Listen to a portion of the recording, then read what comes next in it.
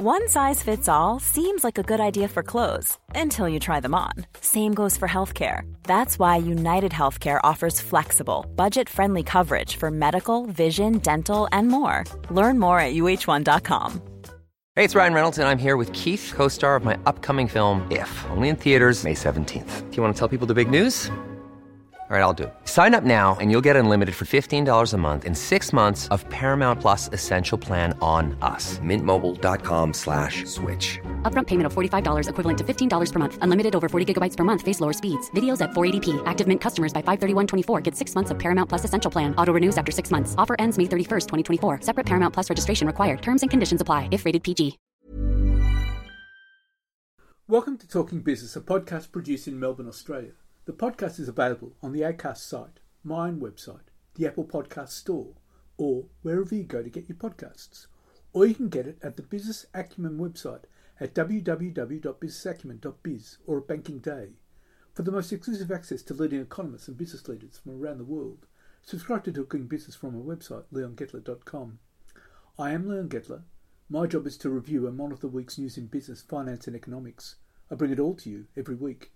This is episode number 4 in our series for 2024, and today's date is Friday, February the 23rd. First, I'll be talking to Matt Vitale, co-founder and CEO of Birchal, Australia's leading equity crowdsourced funding platform, which has just released its equity crowdsourced funding industry report. And I'm talking to Indeed economist Callum Pickering about the latest unemployment figures. But first, let's talk to Matt Vitale. Matt, what did your report show about crowdsourced funding? Stability and resilience in some pretty challenging times for fundraising, particularly for early stage businesses. But pleasingly, what we do is still relatively new in Australia, and we've shown that it is an increasingly reliable and increasingly popular way for early stage businesses to build communities and raise capital online. And that would be great for startups, wouldn't it? Indeed. But I think as we've seen, it's broader than just startups and innovative businesses. There's been early stage businesses and all small businesses. I suppose we have a vision that all offers should be crowdsourced funding offers, and that this is a very practical way that entrepreneurialism can be supported and fueled in Australia. Particularly with the banks clamping down. Absolutely. And equity capital is typically the hardest piece of the capital stack to solve. And for early stage businesses, like they don't even have debt and a lot of these other things available to them, so they're using financial products that aren't appropriate for what they're doing, but you do what you have to do. You max out credit cards, you remortgage the house, you do all of these things. But the revelation has been that early stage businesses can raise equity capital, something that has historically been only the domain of large, typically listed businesses. These are small businesses that are making public offers of securities. And this would be particularly acute in a place like Australia, where venture capital is not that active. They're active in things like mining, for example, but not that active in other sectors. I think that's right. And notwithstanding that the progress of Australia's tech and innovation scene, particularly over the last 10 years, has been phenomenal. Often, we compare ourselves to some of the larger ecosystems and particularly the States. But it's the largest pool of venture capital on the planet, and there is money that just needs to be put to work, and it finds these venture opportunities. But in Australia, we don't have that mindset. We're not set up in that way, but equity crowdfunding is a great way to unlock a larger investment universe. And I think increasingly people that are investing in other asset classes, they don't quite know how to get exposure to early stage venture type investments. And, they might not go to a startup event or an angel investment pitch night. They're not plugged into the ecosystem. But that's okay, because what we're able to do is enable companies to open their opportunities to a national audience of investors and find their crowd, find the community to support them. Who would be the main recipients of this crowdsourced funding? Who are the most popular? What are the most popular industries? That's a great question, and this is something that was borne out in the report, and that the report showed is that food and beverage was another strong year. Another year is the leading category for crowdsourced funding, and I think that there's a few reasons for that. Another interesting dynamic that we saw last year is craft brewers. The craft beer industry has been historically pretty active and achieved a lot of success with crowdsourced funding. These are businesses that people can understand, a large audience of people can understand. They're often businesses that people want to be associated with. I think for food and beverage, consumer packaged goods businesses, these markets can be very noisy and it's hard to differentiate.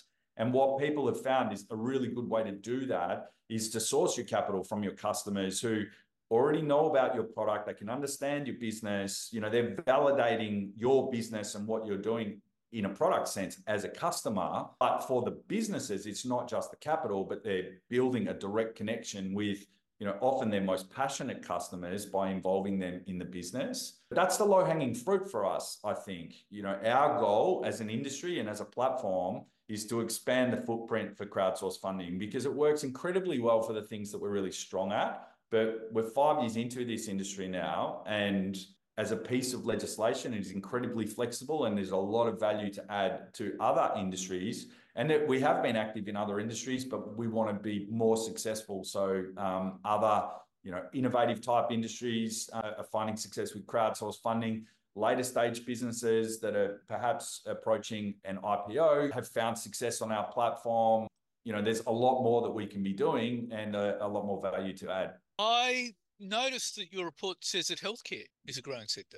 That's interesting because sooner or later, mature investors will need to access healthcare. So they're going in for healthcare products. Absolutely. And last year it was predominantly medicinal cannabis businesses in healthcare.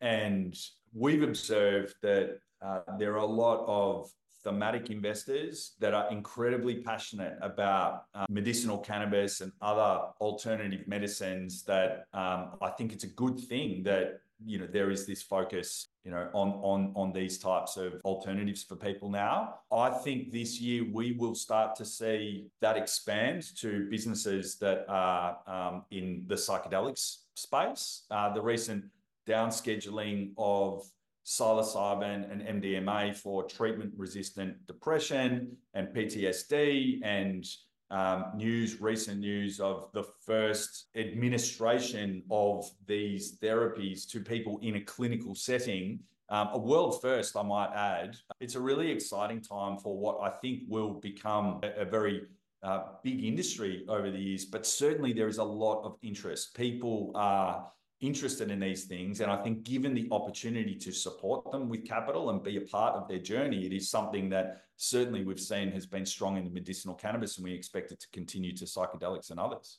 What about sustainability? Another really strong category. So what I mentioned of consumer packaged goods and food and beverage businesses, is often, I think, what people get preoccupied by in terms of what we're strong at is, often founders will say to us, I'm not a B2C business. I don't have a product or service to an end consumer, so maybe this is not for me. But what we're seeing in the sustainability space is actually, it's broader than that customer connection. It definitely gives a company a head start in terms of understanding what the natural audience for their offer will be. But it's actually more about storytelling. Is what you are doing interesting to a large group of people such that they want to support you and be part of your journey? And that's been, I think, a real strength for the sustainability category. So we've completed successful offers for companies like Seabin and Zero Coast. Seabin's a good example.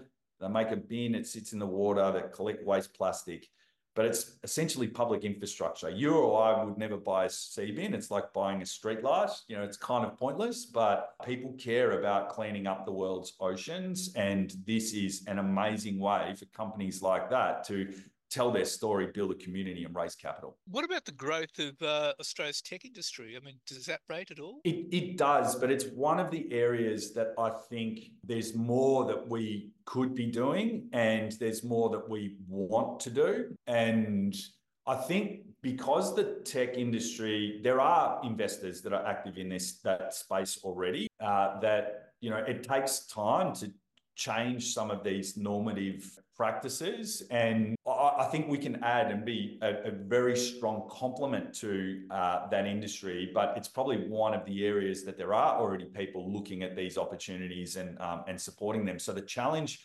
and opportunity for us as a platform is how can we work collaboratively with tech and innovation investors to really kind of add firepower to these innovative tech companies. Could I just make a suggestion that the tech people and your firm need to actually embark on educating people about their technology?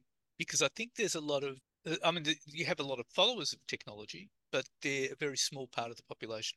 Mm-hmm. And if you get more people in, you'll have more investors, I think. I completely agree. And I think more than that, it's the founders that are pursuing these endeavors that I am personally incredibly inspired by. And that's always my recommendation to founders is like, tell your story, because people invest in people. And this is what I think we're really good at, and is helping people to tell their stories and find their audience. But when I'm explaining to others that are in the tech ecosystem that perhaps have these preconceived notions of what equity crowdfunding is, a way that I can explain what we do to them in a relevant way is, highlight a really inspiring founder and say, wouldn't you love to back that person and invest in their business? Well, currently, the only way you can do that is through an intermediary like a venture capital fund, that you need to be a wholesale investor typically to, invest through that. But if that founder had an opportunity on our platform, anyone in Australia would be able to invest up to $10,000 and support them. And there are amazingly inspiring stories from this industry that we need to tell more people. So I'm with you. We need to educate. Now, one last question. What's the minimum a person can invest? The most popular minimum parcel size is $250. So it's quite low, and some companies go lower than that, but certainly that's the most popular minimum parcel size. And it's important to talk about that because angel investment, typically without crowdsourced funding, minimum investment sizes for these types of opportunities are, in the tens of thousands of dollars. And like any investment, you need to be diversified. It is a risky asset class. Many of these things will not achieve the full extent of their ambition. But even in that, in a practical sense, being able to make smaller bets means it's far less expensive to achieve a sufficiently diversified portfolio. And I think it's an underappreciated benefit of what we do is that if there are enough quality companies that are operating in this space, then it makes it far more accessible for people to have a sensible allocation that is diversified as part of their investment, getting access to innovative Australian companies. Well, Matt, will be watching very closely, and thank you very much for your time. Thank you. Thank you. And now let's talk to Indeed economist Callum Pickering.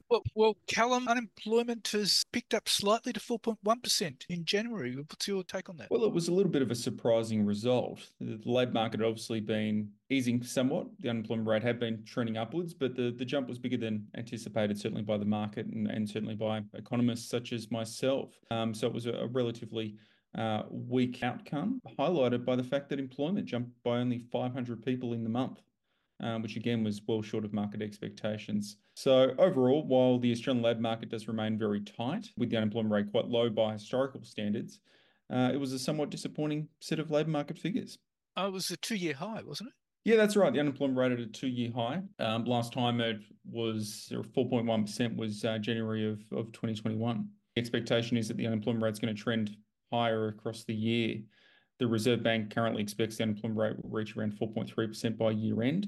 But I think it's worth noting that the current unemployment rate is actually tracking a little bit ahead of schedule in terms of what the RBA anticipated. So there's also the possibility that maybe the increase in unemployment is going to be larger than the RBA expects. Would there be seasonal factors involved in that? Because a large number of workers would have started a new job after the holidays. Yeah, there have been some changing seasonal hiring patterns, which I think has impacted the labour force figures over the past few months. It's impacted November, December, and likely January as well. And it does seem as though there was a higher than normal number of people who technically have jobs but haven't started those jobs yet. And so that could potentially influence the February figures. So if that was the case, we'd see a big boost in February, which would offset some of the weakness that we saw in January. Yeah, it's absolutely true that there has been some seasonal factors, which has maybe made the labour market figures a little bit more difficult to interpret than they traditionally have been. What about hours worked? Yeah, so it's down 2.5%. And again, seasonal factors could have contributed to this. So what we have noted in the past couple of years following the pandemic lockdown period was that a larger number of people than usual have been taking holidays during January period. So they're on leave. And what that is doing is it's pushing down hours worked, which is contributing to that factor. Now, nevertheless, if we take a step back and look at what hours worked have been doing since the middle of last year, the answer is not a lot. There hasn't been much movement in hours worked at all, which is a pretty weak outcome given that employment has been rising throughout that period. So we're not seeing the same movement on the hours side that we've been seeing on the employment side. My interpretation of that is that firms are managing their workforce without significantly cutting their headcount. Well, it's certainly a possibility, yes. They could be, for workers who have more flexible schedules, they could be working a little less than they were traditionally. I mean, full-time workers tend to be a little bit more fixed in terms of the hours that they work, but there's certainly lots of flexibility on the part-time side. There is also the fact that over the past 12 months, around 2/3 of employment growth has been in part-time employment. So the quality of the jobs that are being created is not as high as it was in the past. So we might be seeing a lot of people enter the workforce and then maybe they're working 15, 20 hours a week rather than 35 to 40 hours a week. And that could also be having some impact upon the hours work statistics. Now, if the Reserve Bank is expecting unemployment to go up to 4.3%, that's going to have an impact on wages, wouldn't it? Well, it is expected to. Now, an unemployment rate of 4.3% is still very low by historical standards. There's only been a few years in the past half century where we've had an unemployment rate lower than that. So we would still expect wage growth to be reasonably strong by historical standards. And of course, it's currently at 4%. It might go a little bit higher in the near term, but I'd expect it to settle well below that 4% rate, maybe down towards 3.5% at some point this year. So I still think that the wage growth is going to be reasonably strong this year. If the unemployment rate remains, if the unemployment rate is at say 4.3% by year end. What impact would that have on the Reserve Bank? Well, certainly the recent data flow has suggested that monetary policy is having the intended impact upon the economy. We're seeing weakness on the household spending. Inflation is obviously coming down and faster than anticipated. And we are seeing labour market conditions ease. So all the things are sort of suggesting that there isn't going to be much need for the Reserve Bank to hike rates again. And in fact, a lot of people are beginning to talk about the possibility of rate cuts maybe in the second half of this year. There are still some issues that the Reserve Bank would have, and they would like to see that change. Most notably is service sector inflation, which is still quite high. It's coming down, but it's still quite high. The Reserve Bank would like to see that come down a lot more this year to be comfortable that they can consistently achieve that 2 to 3% inflation target. And they'd also be worried about productivity because wages and productivity are connected to what inflation typically looks like. And right now, wage growth is very high at 4%. Labour productivity is terrible. It's been negative, and it's been absolutely dreadful over the past couple of years, which is meaning that essentially labour is more expensive, and that's feeding through to higher inflation. So if the Reserve Bank wants to achieve that 2 to 3% target, they need to see lower service sector inflation. They need to see higher productivity to offset those big wage gains that we have seen. And if that doesn't eventuate, then it's going to be very hard for them to achieve the target. And then they begin to think about monetary policy a lot differently. you'd need productivity to go up to something like 1.5%, wouldn't you? Yes, and that's what the Reserve Bank is currently, well, a little bit less. The Reserve Bank is forecasting a little bit less than that, 1.4% this year, down to around 1.2% over the next couple of years, which is the long-term average growth of productivity over, the decade before the pandemic. That's what they think is going to happen. Of course, productivity growth has been negative in the past couple of years, so we're nowhere near that. But the RBA is anticipating that some of the disruptions to business operations are going to diminish over the coming year. So we're talking about. Hi, I'm Daniel, founder of Pretty Litter. Did you know cats tend to hide symptoms of sickness and pain? I learned this the hard way after losing my cat, Gingy. So I created Pretty Litter, a health monitoring litter that helps detect early signs of illness by changing colors, saving you money and potentially your cat's life. Pretty Litter is veterinarian developed, and it's the easiest way to keep tabs on your fur baby's health right at home. Go to prettylitter.com and use code ACAST for 20% off your first order and a free cat toy. Terms and conditions apply. See site for details. Spring is my favorite time to start a new workout routine. With the weather warming up, it feels easier to get into the rhythm of things. Whether you have 20 minutes or an hour for a Pilates class or outdoor guided walk, Peloton has everything you need to help you get going. Get a head start on summer with Peloton at onepeloton.com. Supply chain disruptions, global trade disruptions, Ukraine war, the impact that's having on fuel, electricity prices, and all those sort of factors are going to become less important going forward, and that's going to trigger productivity growth returning to something that better resembles normal. It represents a considerable risk to the RBA's economic forecasts. Definitely one thing that could fall well short of their expectations, and if that occurs, then inflation is likely to be higher than the RBA expects and remain higher for longer. Well, Michelle Bullock, in her first press conference after the RBA decision, said the problem with inflation is it's got a 4 in front of it, which would mean you'd have to get inflation down to the low 3s before the RBA moves and cuts rates, wouldn't it? Yeah, well, I would think so. But I do think we appear to be headed in that direction over the next 6 months, based on what we've been seeing with the monthly inflation measure, which is sort of a bit of a leading indicator for the quarterly measure that we tend to rely on a little bit more.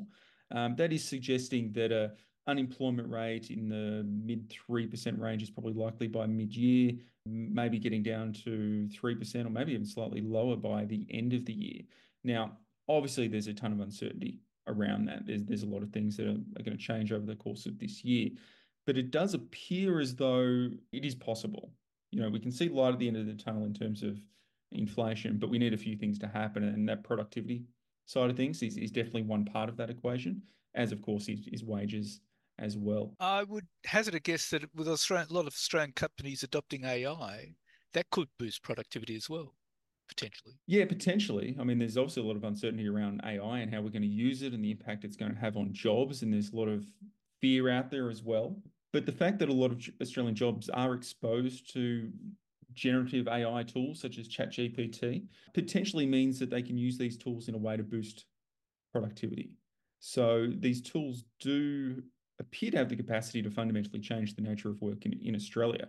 But it's probably not going to happen overnight, obviously. This is, sort of medium, long-term outlook, but it could certainly be productivity enhancing if it is used in the correct way. So we're talking about months, if not years. Well, I would say years more so than months. I mean, we are seeing businesses dip their toes in the water. They're exploring what these tools can do. But at the moment, certainly when I look at Indeed and how often these sort of tools are mentioned in job descriptions, it's not happening that often, which suggests that these jobs are not necessarily widespread just yet. But we certainly expect that usage within Australian businesses is going to increase quite rapidly over the next couple of years. Well, Callum, thank you very much for your time again. Thank you, Leon. So what's happening in the news? And ANZ has won its $4.9 billion bid for Suncorp's banking arm on appeal, overturning regulatory concerns about the takeover squashing competition in the banking sector. The decision to allow the takeover was handed down on Tuesday morning by the Australian Competition Tribunal. It marks the largest merger deal in banking since the global financial crisis triggered the purchases of smaller banks by Big Four lenders Westpac and Commonwealth Bank The decision means Melbourne-based ANZ, one of Australia's big four banks, will boost its push into home loans by absorbing Brisbane-based Suncorp's middle-ranked banking arm, which is about $67 billion in loans. Suncorp will now continue as an insurer. It is already one of Australia's two biggest insurers of cars and homes under brands such as AAMI or GIO. The cash from ANZ will also potentially result in money flowing back to investors as special dividends or share buybacks. But the takeover could also raise some concerns from customers wary about a Big Four bank taking over smaller institutions and stoke concerns about whether Australian banking is too concentrated. And migrants coming to Australia boost productivity and lift the wages of all locals, especially those with fewer skills or less education, international research into the nation's immigration intake has revealed. Amid a growing debate about immigration after a record number of people entered the country over the past 12 months, 4 separate research papers by the OECD show parts of Australia with higher flows of migrants gain an economic benefit of almost $1,500 a person. The new OECD research, based on the payroll records of 27 million people collated between 2011 and 2018, during which a net 1.7 million migrants moved into Australia, found those parts of the country with higher migrant numbers tended to have higher productivity levels. That enhanced productivity was driven in part by the migrants moving into those regions. The OECD found almost 60% of Australia's migrants had tertiary education compared to about 40% of the local-born population. Migrants to Australia had much higher levels of tertiary education than those in other countries. The organisation's researchers found that on average, a 1 percentage point higher share of migrants were associated with higher productivity, worth $1,490 per person. A 1 percentage point increase in annual migrant numbers boosts the employment levels of locally born Australians by 0.53%. And the ABC's Four Corners has revealed that leaked emails show Coles has been profiting from higher prices at the checkout, despite repeated assurances from the supermarket giant that it is doing everything in its power to keep grocery bills down. The emails reveal for the first time the tactics Coles has employed with suppliers seeking a price increase and how it has taken advantage of inflation. Four Corners also revealed that Woolworths has used similar tactics to increase its profits over the last 18 months. Australia has a highly concentrated supermarket sector where Coles and Woolworths control 65% of the grocery market. The leaked emails show how supermarkets can exploit this lack of competition to push around suppliers, leading to higher grocery bills. The emails showed Coles received a one-off payment from a multinational supplier for allowing a price increase, then passed on this cost to customers. The price increase of around 5%, which the supplier sought to cover its rising costs, was initially dismissed by the Coles buyer based on customer needs and the competitive environment. Four Corners also revealed that about 18 months ago, Woolworths began trying to increase its own profit margins using economy-wide inflation as cover. Woolworths asked to share in any price increases granted to its suppliers. It would do this by requesting its supplier to pay some of this price increase back to Woolworths. That meant consumers ended up paying more. Suppliers did not get the full price increase, but Woolworths increased its profit margins. Woolworths buys a product at $2 and sells it for $3. It gets a 33% gross profit margins. Normally, if a supplier got its increase, Woolworths buys for $2.20 and sells for $3.30. Woolworths keeps its 33% margin. Everyone gets the same amount of the pie. But if Woolworths buys at $2.10 and sells for $3.30, it increases its margins to 36.4%. Shoppers pay more, but Woolworths passes on a smaller share of that to suppliers. Woolworths Chief Executive Ram Banducci, who retired from the supermarket giant this week after 13 years with Woolworths, including 8.5 years as CEO, said the company did not employ these tactics. Woolworths' latest annual report shows that last financial year, its pre-tax profit margins from selling groceries rose from 5.3% to 6%. That increase was worth an extra $318 million in profit last year alone. At the same time, its cost of doing business was flat. Mr. Banducci denied this was evidence of price gouging. Star Entertainment is on the verge of losing a lucrative licence to operate one of 2 Sydney casinos after the New South Wales regulator launched an independent inquiry into whether the company had fixed major cultural failures. Adam Bell SC, the Sydney barrister who conducted an early inquiry into Star's Sydney casino, had been appointed to run the review, a decision that blindsided the company's executive when it was announced on Monday morning. Mr. Bell's 2022 report found Star was unsuitable to hold its licence, describing its operations as a case study of unethical conduct and cultural failure that may have evaded taxes and facilitated $900 million of banned gambling transactions. Over 4 months, his inquiry reveals Star hid criminal junket operator Sun City's illegal cash cage and allowed it to operate a secret gambling room.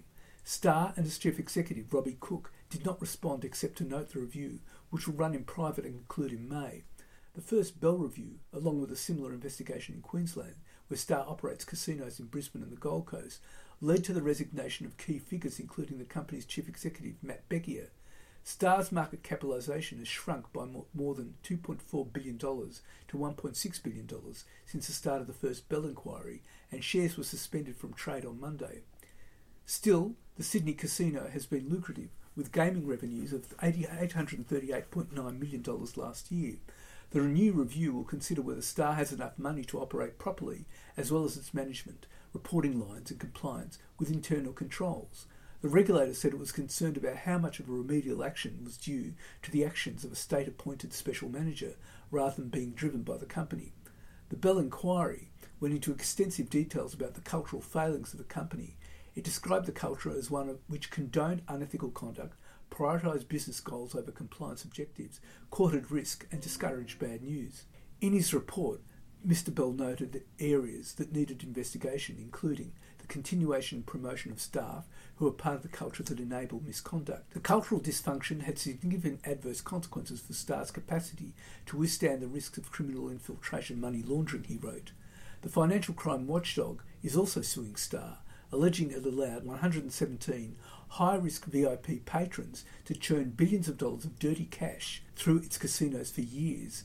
Sun City, the Macau headquartered junket operator alone, turned over $15.5 billion, and players recorded a total loss of more than $150 million between December 2016 and September 2020, the Australian Transaction Reports and Analysis Centre alleged in filings with the Federal Court. And Seven Group, controlled by billionaire Kerry Stokes and his family, wants to buy all of Birchal and has made an offer for the remaining 28.4% it does not currently control in a bid to bring the concrete and asphalt company inside the diversified industrial. Seven Group already owns West Coast Hire Business, Westtrack Mining Trucks and Machinery, and 30% of oil and gas group Beach Energy. It holds 71.6% of Birchal after the 2021 takeover attempt. Birchal has made a strong turnaround under Chief Executive Vic Birchal, hired by the Stokes family in late 2022. Ryan Stokes, son of Kerry Stokes, is the chairman of Birchal and the chief executive of Seven. The Stokes family, since taking control in 2021,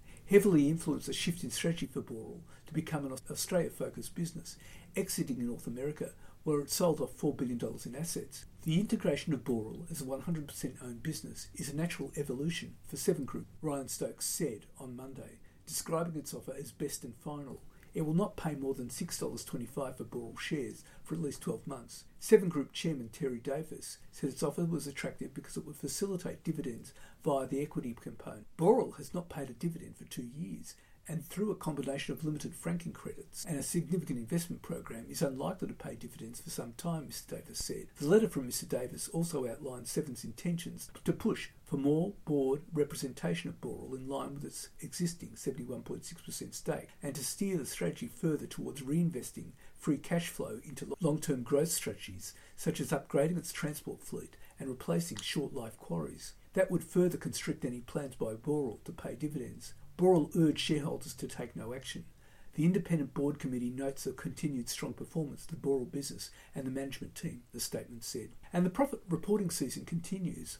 Woolworths posted a massive loss of $781 million after the company bulked 1.6 billion New Zealand dollars, that's 1.5 billion Aussie, write down in the value of its New Zealand grocery business, and a $209 million reduction in the value of a stake in ASX-listed alcohol and hotel spin-off Endeavour. But excluding those one-offs, Woolworths announced a 2.5% rise in half-year profit to $929 million.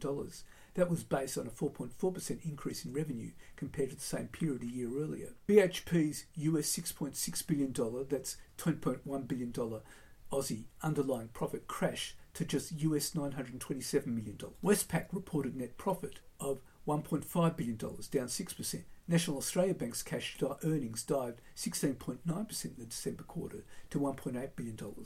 Bendigo and Adelaide Bank's net profit was up 13.8% to $282.3 million. Cochlear reported its underlying net profit was up 35% to $191.8 million. A2 Milk Company's profit rose 15.6% to $85.3 million New Zealand dollars. Lendlease's pre-tax loss widened to $173 million from $122 million. Reliance Worldwide posted a 23.4% slump in its interim profit to US $51.1 million. That's $78 million Aussie. Australia's largest steel manufacturer, BlueScope Steel, reported a net profit of $439 million for the 6 months to December 31, down $160 million on a year earlier. Ampol reported a 25% drop in statutory profit to $549.1 million in the 12 months of December, down from $795.9 million in the previous year. However, Ampol's replacement cost operating profit, the company's preferred metric, which removes the rise and fall in oil prices, rose 1.1% to $740.1 million. ASX-listed landlord and fund manager GPT Group recorded a full year 2023 statutory loss of $240 million. The construction product supplier GWA Group posted total NPAT from ordinary activities 8.9% to $23.2 million Aussie. Nuix has reported a first half loss of $4.8 million. Australian packaging manufacturers Aurora's statutory NPAT amounted to $68.2 million, down $39.9 million. Investment platform Hub24 reported a 39% increase in statutory net profit after tax to $21.5 million in the first half of 2024. Baby Bunting's first net profit was flat in the first half at $2.7 million. Engineering company Monadelphous Group reported a 3.2% increase in net profit to $30.1 million. Sonic Healthcare reported a 47% slump in half-year net profit to $202 million. Tech company Megaport's net profit was $4.4 million from a $13.5 million loss a year ago. Judo Bank reported a profit before tax of $67 million for the first half of 2024, up 24% from the prior half year. Metals recycling company Sims reported $65.8 million in NPAT, and underlying earnings dropped 86% to $13.4 million. Insurance group AUB Group reported $53.1 million in net profit after tax in the first half of 2024 from a loss of $2.2 million a year earlier. Ansell's profit before interest and tax slid 14.5% to US $78.2 million. Financial services firm Netwealth posted a 28.3% profit increase in the first half of 2024 compared to the previous corresponding period, posting a profit of $39.3 million. Car accessory makers ARB posted a 21% increase in reported profit before tax to $71 million in the first half of 2024. Coal miner Coronado Global Resources reported an 80% drop in net income in the first half of 2024 to $156 million. Buy Now Pay Later operator Hum Group ended the first half of FY24 with cash profit after tax $28.1 million, down $10.4 million on the corresponding period of FY23.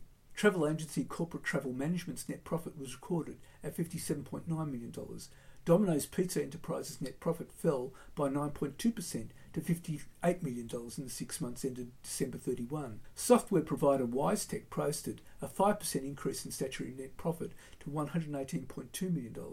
Westfield owner and operator Centre has recorded a 41.8% drop in its annual statutory profit to $174.9 million.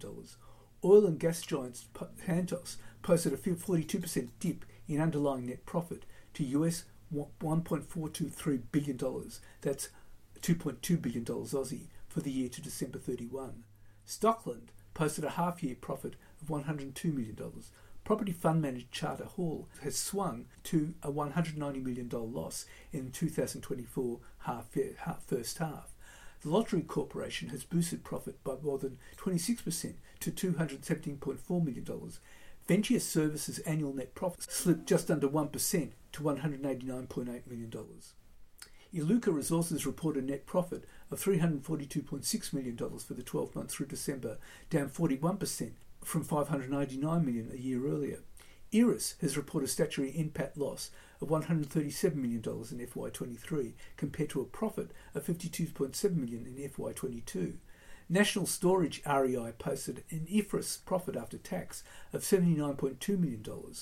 Peter Warren Automotive posted a profit before tax of $34.4 million. Smart Group Corporation posted an NPAT of $63.2 million, up 3%. Viva Energy posted a net profit after tax of $318.2 million, up 46.7%. And that's it for this week. And next week I'll be talking to Richard Kirkman, the CEO of Viola. Research undertaken by Viola, the nation's leader in ecological transformation, found that climate distress and eco-anxiety have become the norm in Australia, with the majority of Aussies playing emphasis on the role that businesses must play in addressing these issues. And I'll be talking to AMP Capital Chief Economist Shane Oliver about the profit reporting season. For the most exclusive access to leading economists and business leaders from around the world, subscribe to Talking Business from my website, leongettler.com. If you like Talking Business, please leave us a review with Apple Podcasts. Thank you in advance. In the meantime, catch me on Facebook, Twitter, Instagram, LinkedIn and YouTube. And if you want, leave a comment. If you want to contact me, email me at leon@leongettler.com. I answer all emails. Wishing you all a safe and healthy week and looking forward to bringing you Talking Business next week. Hey, it's Danny Pellegrino from Everything Iconic. Ready to upgrade your style game without blowing your budget? Check out Quince. They've got all the good stuff, shirts and polos, activewear, and fine leather goods, all at 50 to 80% less than other high-end brands. And the best part? They're all about safe, ethical, and responsible manufacturing. Get that luxury vibe without the luxury price tag. Hit up quince.com/upgrade for free shipping and 365-day returns on your next order. That's quince.com/upgrade. Hey, folks, I'm Mark Maron from the WTF Podcast, and this episode is brought to you by Kleenex Ultra Soft Tissues, your ally to help tackle your allergy symptoms this season. I love the change of seasons, but nobody loves pollen and all those other things floating in the air that make you sneeze during this nice weather. Kleenex Ultra Soft Tissues are hypoallergenic and allergist approved, so fight back against watery eyes and runny noses without worrying about irritating your skin. For this allergy season, grab Kleenex and face allergies head on.